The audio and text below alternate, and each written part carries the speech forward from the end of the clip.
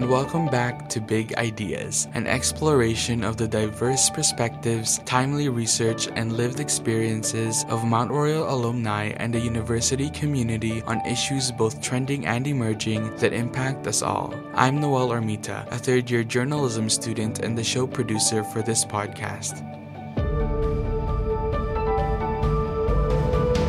In the spirit of truth and reconciliation, and to recognize Mount Royal's continued journey to indigenization and decolonization, we acknowledge and celebrate the traditional territories and oral histories of the Niitsitapi and the people of the Treaty 7 region in southern Alberta, which includes the Siksika, the Piikani, the Kainai, the Tsuut'ina, and the Yahe Nakoda.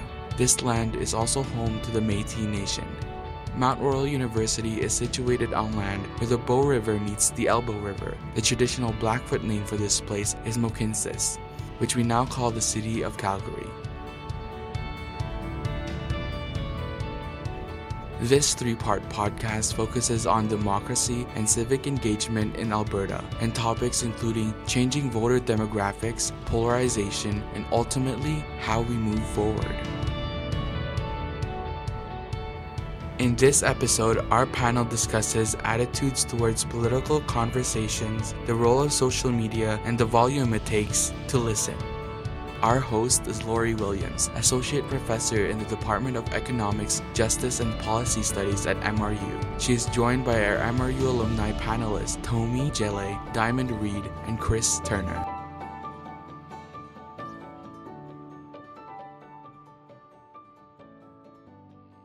Welcome back. What I want to do today is just begin with a bit of a discussion of what systemic factors are polarizing, dividing, pitting us against one another, and what possibilities exist for enriching connection and respect across those divisions. First of all, I just want to point out the ways in which our system tends not to reward collaboration, cooperation, compromise. Let's just talk about the structure of Parliament. I mean, two sword lengths apart.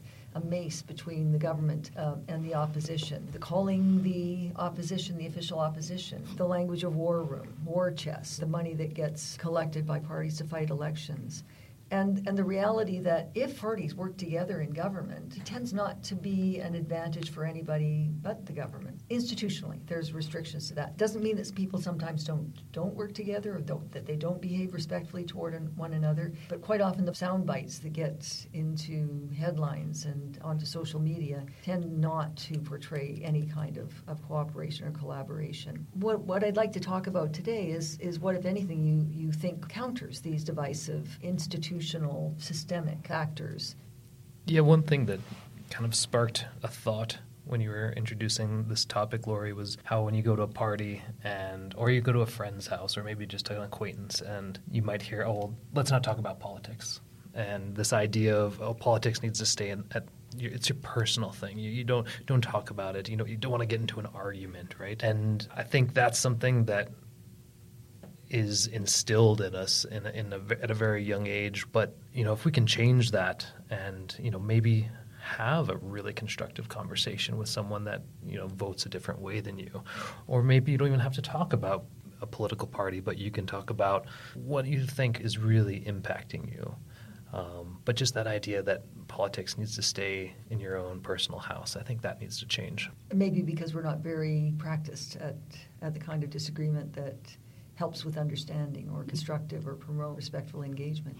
I also feel like it nods to some of the challenges in our democracy, which is the fact that, politics is so ideological in so many ways, but we don't live in ideologies. Absolutely. We live in reality. The organization that I'm working with now does is like this thing called Table Topics, which is specifically focused on, they say don't talk about politics at the dinner table, so we buy dinner for a big group of people and we talk about politics. Awesome. We just invite young people and pick a topic and pick a theme and just talk about it. And it's so interesting hearing the kinds of ideas that will come up in those conversations where people will just talk really candidly about I wish our government worked like this, or why doesn't our democracy work like this? And something that came out of a conversation that we had last November, it was so interesting. One of the people were it makes no sense to me that I have to vote for a person when, we're so multifaceted, we think so differently about so many different things. They're why can't can't we just vote on policies? Why do we vote based on people? And while the idea and concept of representatives makes a lot of sense for so many reasons, it's so interesting to hear that perspective of somebody really just kind of asking for a reshaping of how we understand and how we relate, and this idea of what would it look like for this to be more practical, more real, and less ideological. And so I think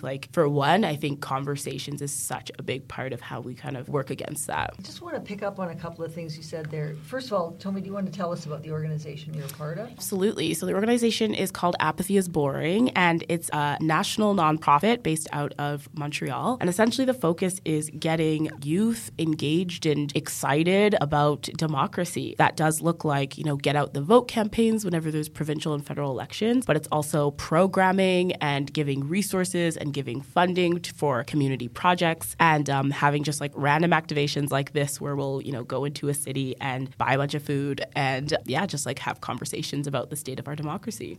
That practice of respectful disagreement is something we don't have a lot of, but it takes practice to be able to continue that conversation. It can often feel uncomfortable or threatening. Yeah, it's just not a lot of fun. I'm reminded of that video that went viral a few years ago of a couple of students in Mount Royal. One was wearing a MAGA hat and the other one was trying to make him take it off, and he was trying to make sure he didn't take it off. I just felt sorry for them because they didn't know how to disagree. They weren't even communicating with one another. There aren't enough opportunities to practice. We live in a democracy and we aren't always going to agree, and we've got to find some sort of middle ground, but we don't have the practice for doing that. So, Tomi, you're involved in an organization that's giving people practice. The best classrooms in a school do that. The best groups of friends and acquaintances do that. So what can we share with those who are listening about what they could do to try to get a bit of practice at this? I immediately thought of a couple examples, actually, when Tomi was mentioning having a group of people and just having that meal, having that discussion about politics. And it kind of reminded me of things like citizens' assemblies, where sometimes they will gather just random citizens together to discuss an issue, to really gain all of the different points of view and, get a sense of what is the population thinking about here on this particular topic. They're extremely valuable tools. I also thought of at Global Affairs Canada, I had the opportunity when I was interning there to be part of a knowledge circle. And so they invited vast amounts of people, particularly from the HR realm, because that's the branch I'm working in and was working in then too, but invited them into a knowledge circle, which is basically considered a democratic and inclusive forum to gain insight and to also find solutions and to build some sort of trust and capacity with your community. And so we were trying to find ways within the department to have more inclusive hiring practices for Indigenous people, for example. What are some of the barriers that they face? But also, what are some of the expectations as public servants that also need to find the right balance in order to be able to fulfill your role? And that's what we're talking about here, is the possibility of not just finding solutions, finding middle ground, but also pushing not only our governments, but just community leaders to try to find something that's more inclusive, more reflective of the diversity. I feel like there's been a few comments about this idea of getting better and getting more practiced at hearing each other and listening to each other. And sometimes I wonder or worry if we're even there yet. I sometimes feel like, there's so much fragmentation, there's so much polarization, and maybe there's just a lot of pain. And I just think that a lot of people's goals in communicating is not dialogue. A lot of the time, the goal is a response, or the goal is just to be heard, or the goal is to fight. And I think that while ideally we would get to a place where we're here for dialogue and we could just talk and everything like that, I also do recognize the fact that, some people feel like they haven't been heard for a really long time. Some people feel like they don't have options, and based on that aren't even in the position to be able to start a conversation or to be able to start a dialogue. How do we communicate in those circumstances when it's clear that somebody just wants to be heard? They don't necessarily want to listen, but that's also a valid position to be in too, if the frustration has built to that point. And so how do we even approach those situations when, people do just kind of want to fight? And is that valid? It's not helpful, but it's still an experience. Absolutely. There's barriers that need to be broken before you can even get to that constructive zone. Break through those trauma, those lived experiences, like you say, of people that feel like, well, I've never had the chance to be listened to before, and I need to get this out first. And what kind of forum is that appropriate in, right? That's not going to be in your your classroom maybe, right? And if it's just with your peers or people that have also lived that experience, that might not be the most productive. Maybe it's good practice, but I think finding opportunity to have no agenda, right? And so no one thinks like, well, I'm a little afraid of like giving you my whole life story if it's just going to be pitched to something that I'm not in agreement with. So how do you find that neutral zone for communication where maybe it is just not a vent, but an ability just to be heard? But then that can start the conversation, I think. But sometimes you can't be neutral. And sometimes it gets to the point where you as a person, regardless of, because of your intersectionality, you are exhausted. And sometimes the only time you are heard is, maybe it goes viral that someone in the House of Commons finally had an outburst about the reality of women, particularly Indigenous women, are facing in Canada. It gets to the point where you hear all of these different ideas, but it's almost like yours that you've been hammering out for so long continues to just get swept under the rug. People sometimes get pushed past their breaking point, and that also leads to a lot of this polarization as well. I think there's a potential here for, as you were saying earlier, Diamond, this recognition of diversity or understanding different perspectives and demanding more attention, pushing for more attention, and that can sort of be an outgrowth of understanding and of communication. One of the things I think about in this context is that having a conversation with somebody respectfully means that you have to be okay with not convincing them, just listening and communicating and leaving it to be thought about or better understood or processed at some other point. And that's a hard thing to let go of.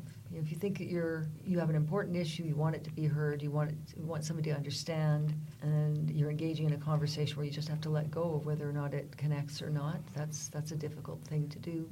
Do you think that there are ways that we can find better paths for that kind of communication? Sometimes as a younger person going through social media, it's really maybe the more aggressive, hard-hitting statements from politicians or from people that are advocating for something. Those are the things that go viral. But why does it have to get to the point where it's only engaging when it's through someone else's pain or their exhaustion or their rage? Mm-hmm.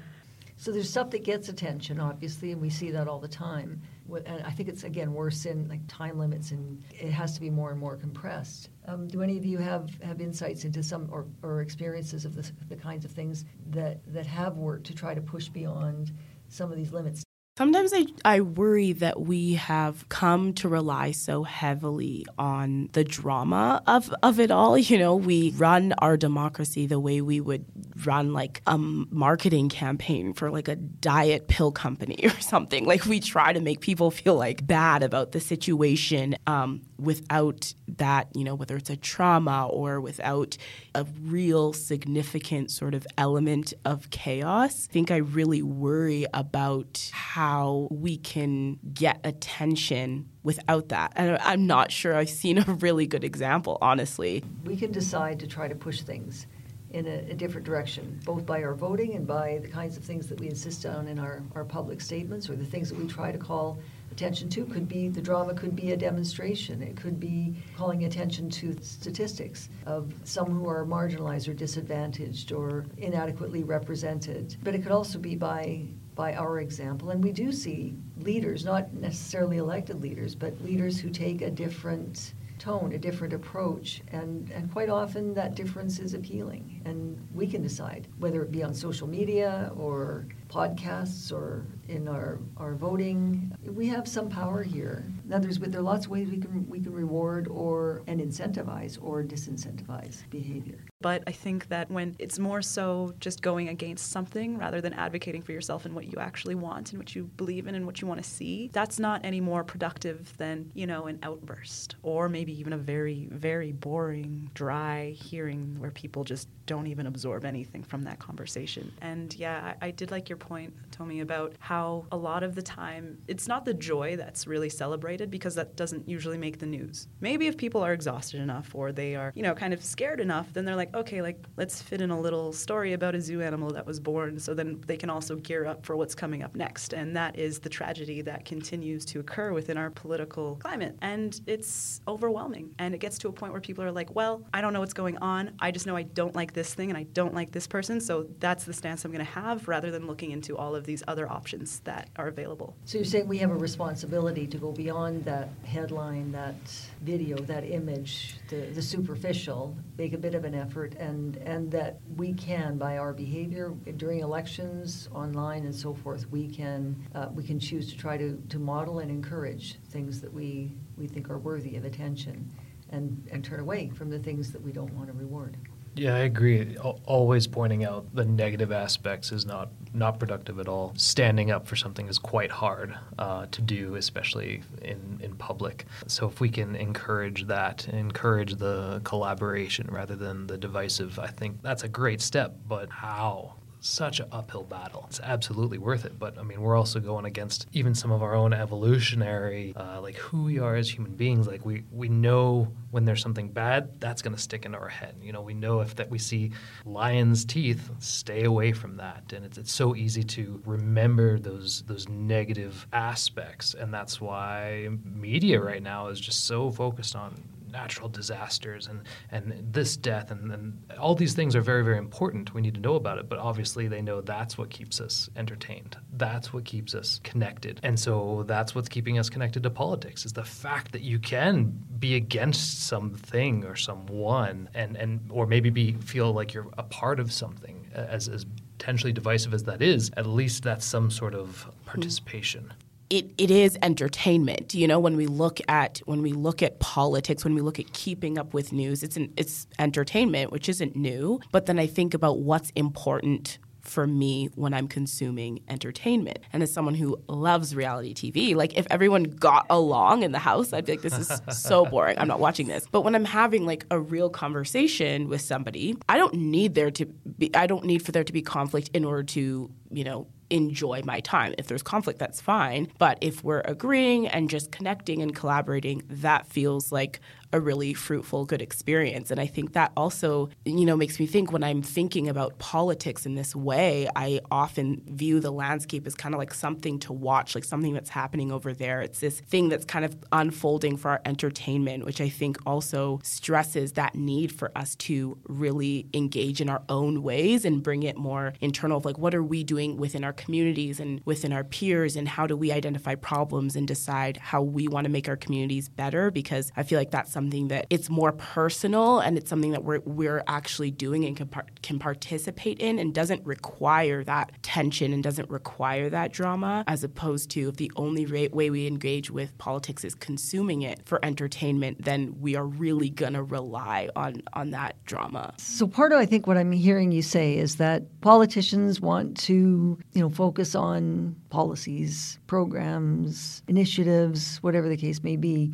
And rather than passively sort of consuming, we can provide examples of or alternatives or suggestions, become engaged in a more positive way. The reality is, for most people, the negativity turns them away. It suppresses voting. It causes people to turn away from politics, and that is used by political parties and leaders to try to drive the vote either away from the other side or in support of themselves. You know, rather than talking about what they're doing and what we don't want them to do, and rewarding and punishing sort of that kind of behavior, maybe just experimenting with alternatives where we make a difference. We engage in trying to find solutions for ourselves rather than seeking that primarily amongst elected officials. So going, as I think, Diamond, you were saying earlier, volunteering, getting involved in an issue you think is important. I mean, recycling, composting, whatever, all those kinds of things, those are political things as well. And again, it can be a platform or a foundation upon which something more positive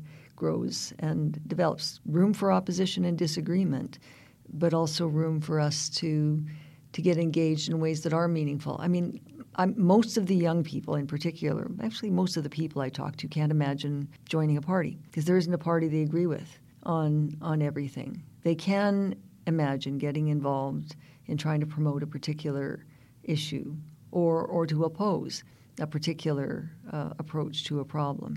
Maybe get involved in an election because there's an issue that they think is important enough take one side or the other on without necessarily buying into the entire picture. And it's sounding to me like we've all had a bit of experience with trying to get involved and promote and to move in a positive direction towards suggesting or providing alternatives that might resonate in the official sort of elected political sphere, but don't necessarily require that. But I think a big part of that is that gathering and really connecting with like-minded people within your community and sort of identifying things or changes that you want to see within your community. I mean, I know specifically with Apathy is Boring, one of the community programs that was funded was a group of youth came together and identified an issue within their community, and one of it was a lack of mutual aid resources. And they were able to just kind of come together and design a digital mutual aid resource map to outline here are all the mutual aid resources available, and if people are in need, then they can find it in real time and kind of see what is available and accessible to them.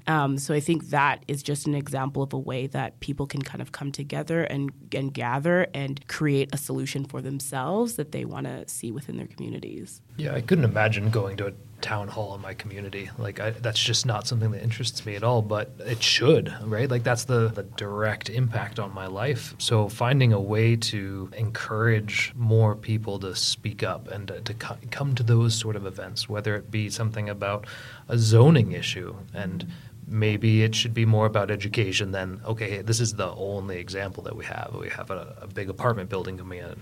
Everyone needs to talk about this. Well, what are the aspects of this? How does this apartment building even get the permission to get here? Educating, and then we can start that conversation. I think that would be really helpful because, to me, it just seems old-fashioned to go to a town hall. Your point about education, I think, is really important because a lot of times we don't know enough to make things work. And we can connect with people who know more about voting or getting people out to vote or producing something that they might want to put on social media. It sounds to me like education, knowing more about what the issues are, and ways that we can respond to and try to push things in a direction that we like. Education and experience and practice can make a big difference there. Yeah, absolutely. I would say that youth in particular, like, let's just say in this context, like millennials and Gen Z in Canada, I would say that they've definitely been at the forefront of raising a lot of significant issues in recent years, whether that's being at the front lines of human rights or environmental movements, also leading climate strikes. I know that's something that we've all seen too, a lot more of compared to at least when I was much younger. That wasn't really something I was exposed to or saw covered on a much more global scale. You have even post-secondary students that are advocating for, maybe lower income youth and having more affordable options to be able to pursue education so then they can know about these things and know about these processes and know about how to share this information with people. But then you also have them advocating for protecting our youth. And so actually challenging the structures and the very toxic institutions that have been instilled that allow for, potentially just only the drama, not the joy being able to be celebrated. And I think, for so long, power has been withheld from youth, or at least from younger people, particularly in the context of our voting structure, for example. I think that things like lower voter turnout, for example, might be perceived as apathy, but really sometimes, like you said, it's just lack of awareness, or it's maybe they have the intention of wanting to, or they've just had experience being failed by these particular representatives in the past, and it's just not something that they want to have to go through again. I think I've said it a lot in this particular episode, but youth are exhausted. It's not just older generations that are grappling with a lot of these issues. Sure, they have their own, but I think youth are so exposed to so much more than other generations were, and they increasingly are each day, and they're increasingly exposed to a lot of the social realities that we have. I just hope that they continue to utilize those tools to speak up for themselves, or even if it's just like, I thought this was interesting, that's still advocacy. If they post it on their story and show it to their friends that,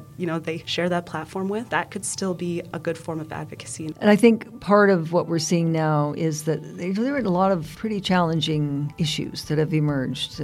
People have had the experience of COVID and all the dislocation and fear that induced, and a lot of reaction is still bubbling up. I think that there's some, as they call it all the time, existential crises that are out there, and I can't help but think of existentialism that looks at the bleak and insists on trying to make the best of your life and to fight for better where you can in little ways here and there. And you've all talked about ways in which you do that make a difference that we don't really know about.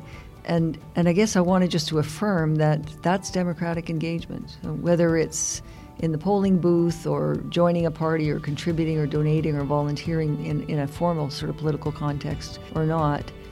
We can decide to try to push in a more positive direction or to push against something that we think is disagreeable and that we need to stand against. And I'm grateful to all of you for the perspectives you shared here about some of the ways in which you're struggling, that you're experimenting, that you're persisting.